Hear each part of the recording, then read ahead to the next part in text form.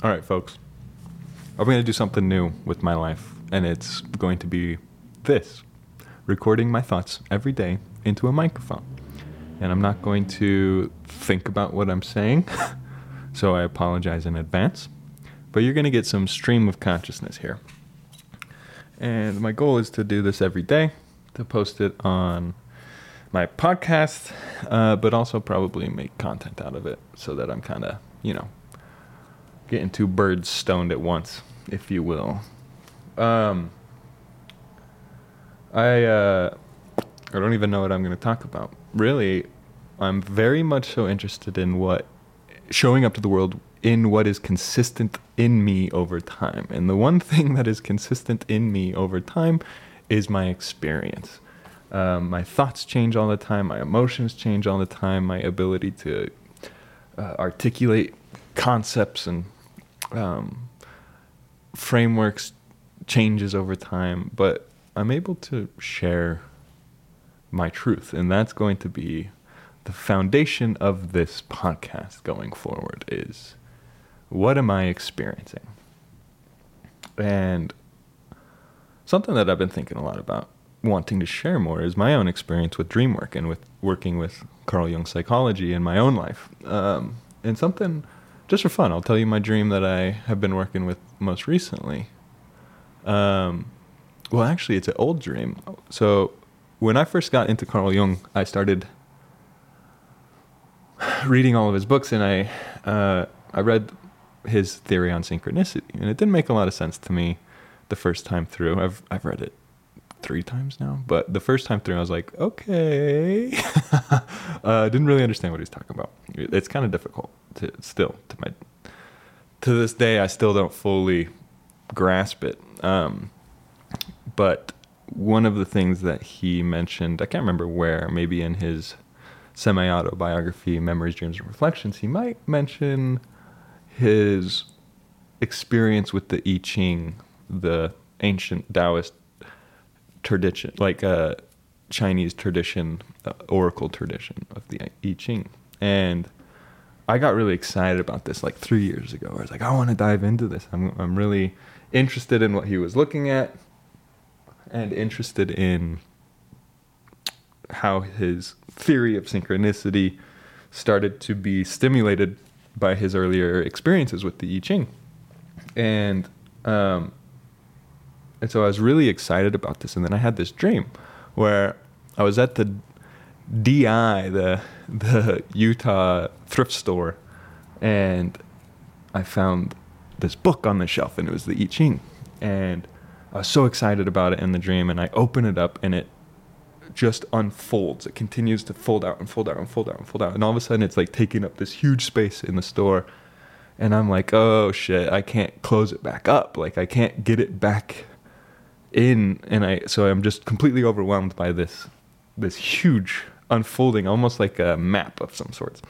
And the emotion in the dream was just complete overwhelm.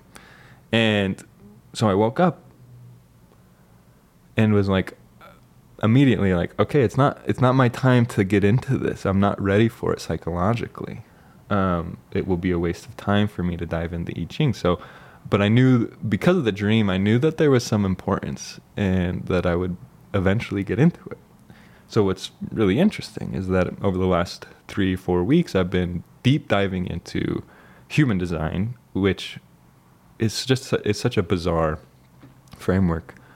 It has similar origins to Jung psychology, who, if you know anything about Jung, he had this period of time where he was having visions, somewhat of a controlled psychotic break, and he wrote the Red Book, which also, if you know anything about Tolkien, who wrote Lord of the Rings, he, at the same similar time period across the world, was having visions and wrote a Red Book. And Jung made his psychology out of his Red Book, and Tolkien made the Lord of the Rings out of his Red Book. Very interesting archetypal similarities in there. But somebody else in I think it was like 87 or something, this dude who went by, after the experience, he went by Ra, Uruhu or something. But he had what he called like madness come upon him. He had a psychotic break for 8 days, and then came out of it with this relationship with the I Ching, the zodiac, the Sephiroth, or the Tree of Life, and the chakra system, all coming into one framework. And what was interesting about this is that the I Ching, he sort of created a wheel around the earth, and each section of the sky was or had a energy signature, let's say, a personality signature of each of the I Ching. So you could break the circumference of the sky into all 64 hexagrams of the I Ching. And then those map directly to what he calls the gates in the human body graph, blah, blah, blah, lots of information. But I was like, okay, so this I Ching is coming up in my life again. And started diving really deep into this and into my, like, I've been watching the moon and what gate it's in or what hexagram it's in, and then trying to notice any experiences inwardly or outwardly that match these energies or like these patterns. And started having some interesting experiences, which is similar to what Jung was doing, where he was throwing sticks, which is like the original process of working with the I Ching as an oracle. Whereas this was more so, watching the moon and watching, because it moves through all 64 gates within a 28-day period. And so you can kind of get a more tangible relationship to patterns over time by watching the moon, and then what's coming up inside of you, what's coming up on the news, on social media, what types of information is being programmed into the collective consciousness. And as I'm diving into this dream of the I Ching unfolding in the thrift store has come back to me very vividly, which is the nature of dreams, is that you'll randomly remember a dream from 4 years ago, 6 years ago, 10 years ago, when it's applicable again, or when it's ready to be looked at again by the ego. And so I got really excited because I was like, it's time. It's time now. I've spent the last 3 years studying and getting to a place where I'm ready for the information in a sort of way. And so I've been like really excited about this. And then I was listening to like Rick Rubin talk to the dude that made who wrote the book Gene Keys, which I wasn't excited about at all. And then I realized, like, oh, Gene Keys is just a updated language around the I Ching. And so I bought the book, and I've been reading his interpretation of the I Ching, and it's just been very, very interesting and profound, where I understand what this information is now, whereas in the past I was not ready at all. So the whole point of this is not to pump up human design or Gene Keys, but to illuminate this relationship with my dreams that I have, which is that I use them as a map or a guiding system for myself a lot of the times. The dream has so many different purposes, tools. Oftentimes something like this is unique in sort of helping me decide where to put my energy the most efficiently. When I first had the dream, it was like, no, don't put it there yet. And now the dream comes back and says, yeah, put it there now. It's very interesting. It's a communication from my unconscious mind through, and the unconscious mind is unrelated, or the further you get into the unconscious mind, the less in time it is, meaning there's an essence of like fortuitous knowledge that the dream can have, which is very interesting. Especially the ego does not like that idea that this time isn't something we are stuck in. And so you can get very interesting guidance from your unconscious mind, from dreams.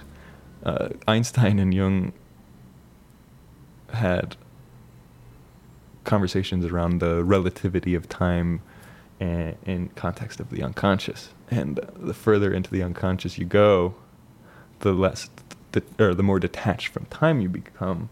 And this is like kind of the idea of like the birth, or like the home of the archetypes, which is what the I Ching really kind of is 64 archetypes of programming information. You could even think of it as literally programming, meaning, if we're beings of being programmed by light coming from the neutrino star radiation or whatever, that these neutrinos are this is a human design idea, that the neutrinos are pulling information from these archetypes and then programming your DNA. Yeah, I don't want to go into that right now, but it's an interesting idea. And whether, like, the nature of these types of ideas is fun, because at the bottom of everything, it's unknowable. Everything is unknowable. The bottom of physics, the bottom of biology, every science that we have has an unknown origin because of the Big Bang. We don't know where it all came from. We can say, okay, well, now it's here and we can study everything that's here, but we can't ever go past that point. And there's always a point that you can't go past on everything. And so typically the foundation of any framework is going to be sitting on an unknown. And then we often try to describe the unknown from our paradigm. And that's like human design. He admits this too. He's like, yeah, I went crazy and I experienced something unknowable. And then I use my ego's perspective to put it into a mechanical system. But it's all perspective. Like if you read, I never finished this book, but there's a book called like the Journey of the Souls. And something that's common between everyone's near-death experiences is that they translate the unknowable experience into whatever their ego, whatever their life experience was. The mechanic has a mechanical explanation. The spiritual person has a mystical explanation. Like there's the electrician has like an electrical interpretation. It's very interesting. The nature of being human is that there is vast unknowns at the bottom of everything. And I bring this up just because I'm talking about it like it's this fact, but it's just a way that I think is a fun way to explain an unknowable, meaning these neutrinos that are programming us through the hexagrams of the I Ching. And then you can look at the hexagrams as being 64 gods or sub-gods or something like that, or archetypes. Influencing our unconscious mind and then eventually our conscious mind over time, over evolution. But anyway, where was I? I was talking about the dream that I had in the I Ching. But yeah, it's gone. But it doesn't really matter. So this is where my mind is lately, is I'm really taking in a lot of information. And for a while I was feeling like it's sort of derailing me. But I always come back to my experience with Jung's work, which was that I needed to make sense of the cognition that was given birth. It, like the body, the form gives birth to the conscious mind. And so there's this top-down approach that Jung does, which is like, get your ego right, take care of all the symptoms. Not take care of them, but like that's your approach into your unconscious mind, is through your symptoms, meaning through anxiety, through depression, through bipolar, OCD, narcissism, whatever it is, BPD. These are symptoms of a lack of communication between the unconscious mind and the ego, and that you can use them as entry points into what needs to be integrated into consciousness. Literally, the symptom itself is a flag to say, hey, look here, this is your entry point. So in a way, symptoms are neutral. They're not good or bad. They're even maybe I would say good, because they point you towards where your growth is. Your growth is most accessible.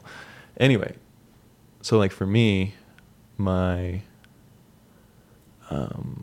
trying to think of what my symptoms tend to be. Anxiety.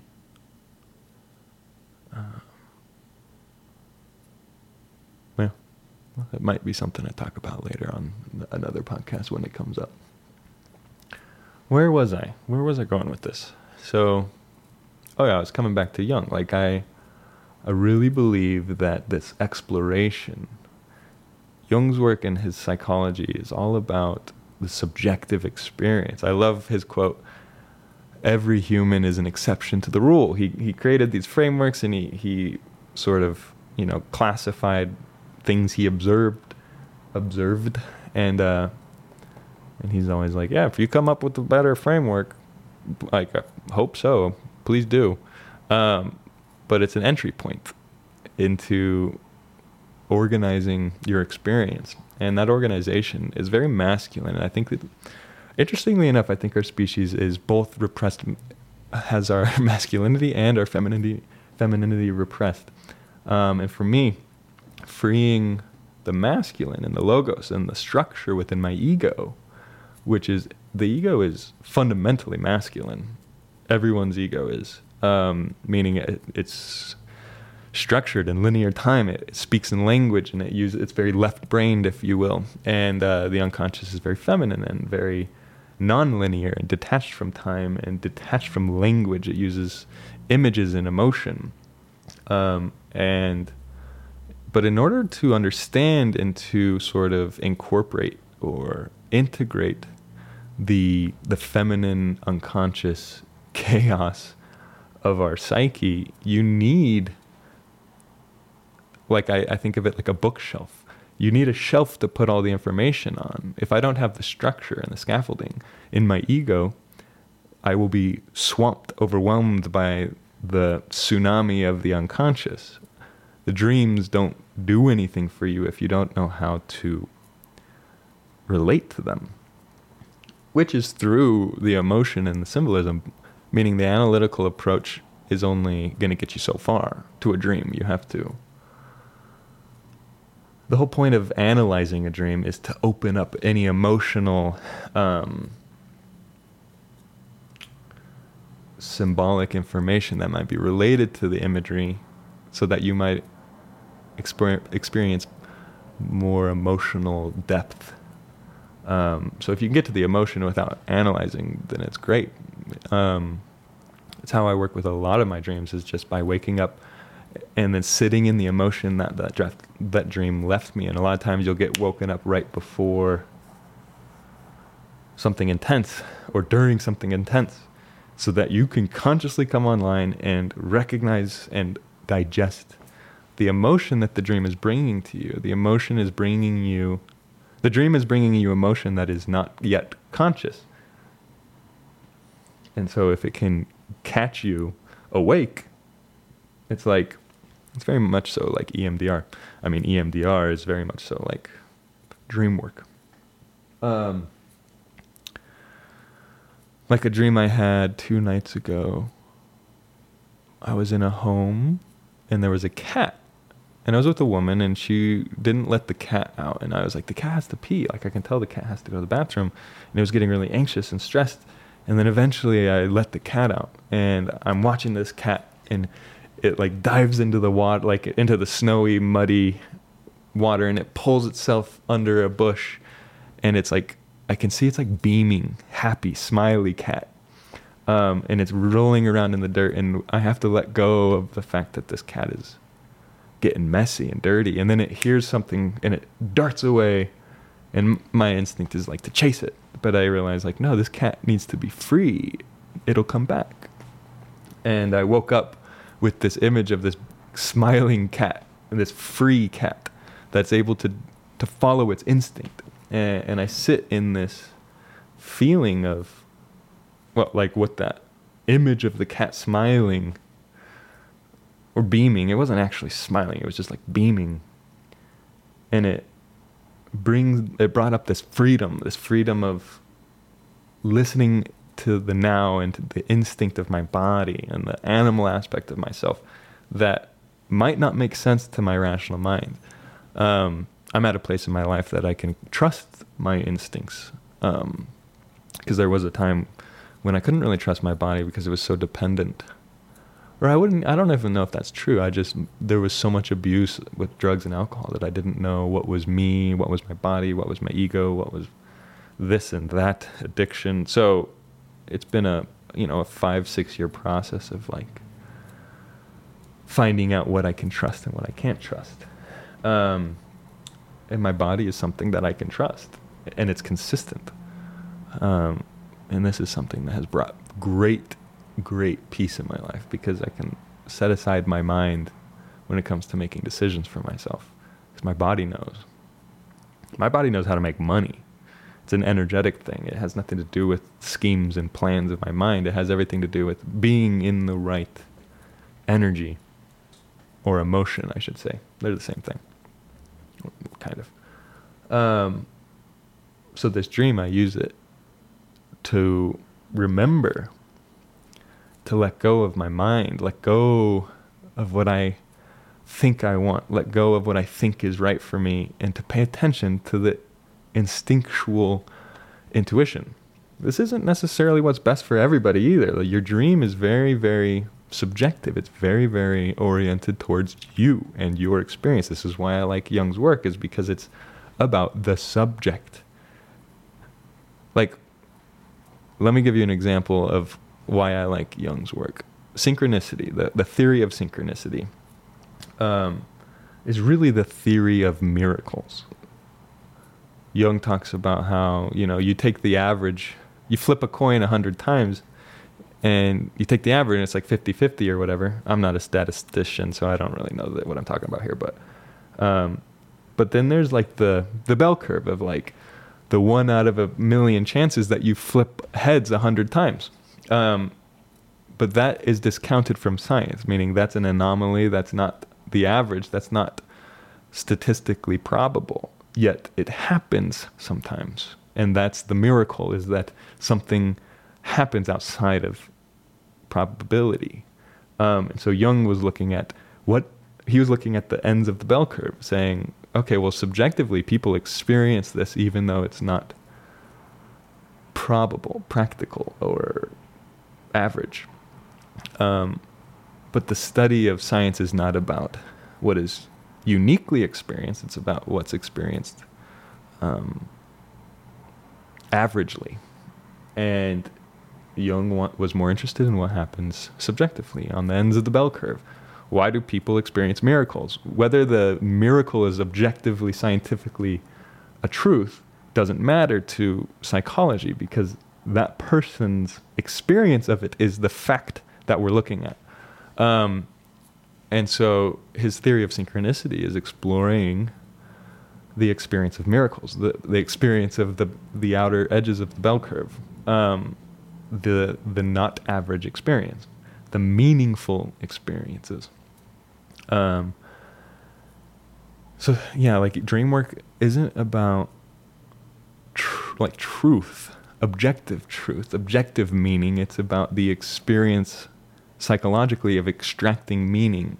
Getting into a relationship with your unconscious is more important than getting a correct interpretation objectively of a dream. It's about the process that is healing to the psyche. And I think that this is fundamentally very important to understand, that it doesn't even matter if you find the correct interpretation. There is no correct interpretation. It's about the experience of extracting meaning. And the meaning in life has to be excavated. It doesn't just approach you. It doesn't just land in your lap. You have to excavate it. You have to mine it out of moments, out of dreams, out of relationships, out of experiences. And this is something that I've been steeping in the last 3 weeks, is like meaning. Like every moment is so meaningful to me. I know it'll ebb and flow, but I'm integrating this capacity to just be steeped in meaning at all times. And that really just looks like intention, getting my mind, like when I get water, I'm like, holy shit, there's water coming out of my sink. Like, what a blessing. What an amazing civilization we live in, that I have drinking water, hot drinking water. I'm not going to drink it hot, but the fact that it can be hot is crazy. And that we take it for granted. How simple everything looks to us is a miracle. It's bizarre. It's a miracle in context of the average human experience over the course of the existence of humans, right? If they saw anything we were doing, it would be miraculous. And for us to pay attention to that, for me to pay attention to that, brings more meaning into my life. It brings genuine gratitude into my life. And that feeling of gratitude upregulates growth hormones, meaning helps me live longer, puts me into a state of healing and of cell division that is in the proper environment versus, stress or fear that leads to incoherent environment, an acidic environment in your body that then breeds mutation and cancer. Anyway, so I've been a little bit stressed about money, which is annoying to me because when I get stressed about money, it doesn't do anything for me. Money has always come to me when I'm in the right mental state, which is gratitude. It sounds stupid. I would have hated hearing that from me, but it's true. My mind has never solved my problem. I think it helps a lot of other people get in touch with themselves, and that's what I like about my brain, is that I can conceptualize and build on top of frameworks and then teach them and apply them in a way that brings people closer to their excavation of meaning and truth and purpose and belonging, brings them closer to themselves. And then when I get to be around people who are attached to themselves or know themselves, I get a better experience. And so it's like a win-win for everybody. But money comes with finding yourself. Money's interesting because people think of it as tangible, but it's not. It's abstract. It's on the highest ladder of abstraction. There's only it's a symbol. It's not even an icon. It's a symbol. We're not quite sure what it is. We relate to something almost unknowable through the idea of money. When you start to understand that, you understand the flow of money and of authority. Money is attracted to authority. If I can find myself and my authority, meaning that if I can make decisions based off of my truth, my connection to what is consistent in me, my integrity, that authority that I take back opens up channels of opportunity, both through for money and for relationship and for people. This world is very bizarre that we live in. This illusion of separateness. It's good stuff. Anyway, I think that's it for now. Thanks for listening. I'm going to try to do this every day. We'll see. We'll see how it goes. Love and peace, as they say. Take it easy. Book a session with me if you want to start working on this stuff. I will teach you.